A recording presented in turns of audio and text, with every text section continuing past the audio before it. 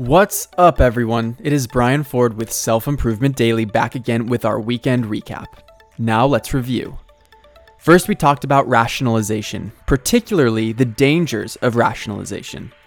When we rationalize, we assimilate our new information into our previous beliefs, strengthening those beliefs rather than being open to allowing new information to change those beliefs. To rationalize is to come up with rational lies. Tuesday, we talked about growth and how life doesn't get easier, you just get stronger. Our bodies are designed to grow in response to the demands it is exposed to.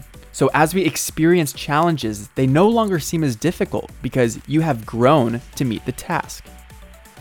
Wednesday, we talked about the role model mindset. When you take the position of accountability to lead by example, you become responsible for doing things the right way.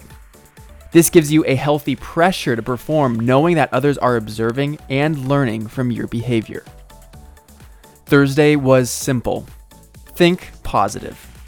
And I went through a few action steps you can take in order to incorporate more positivity in your life.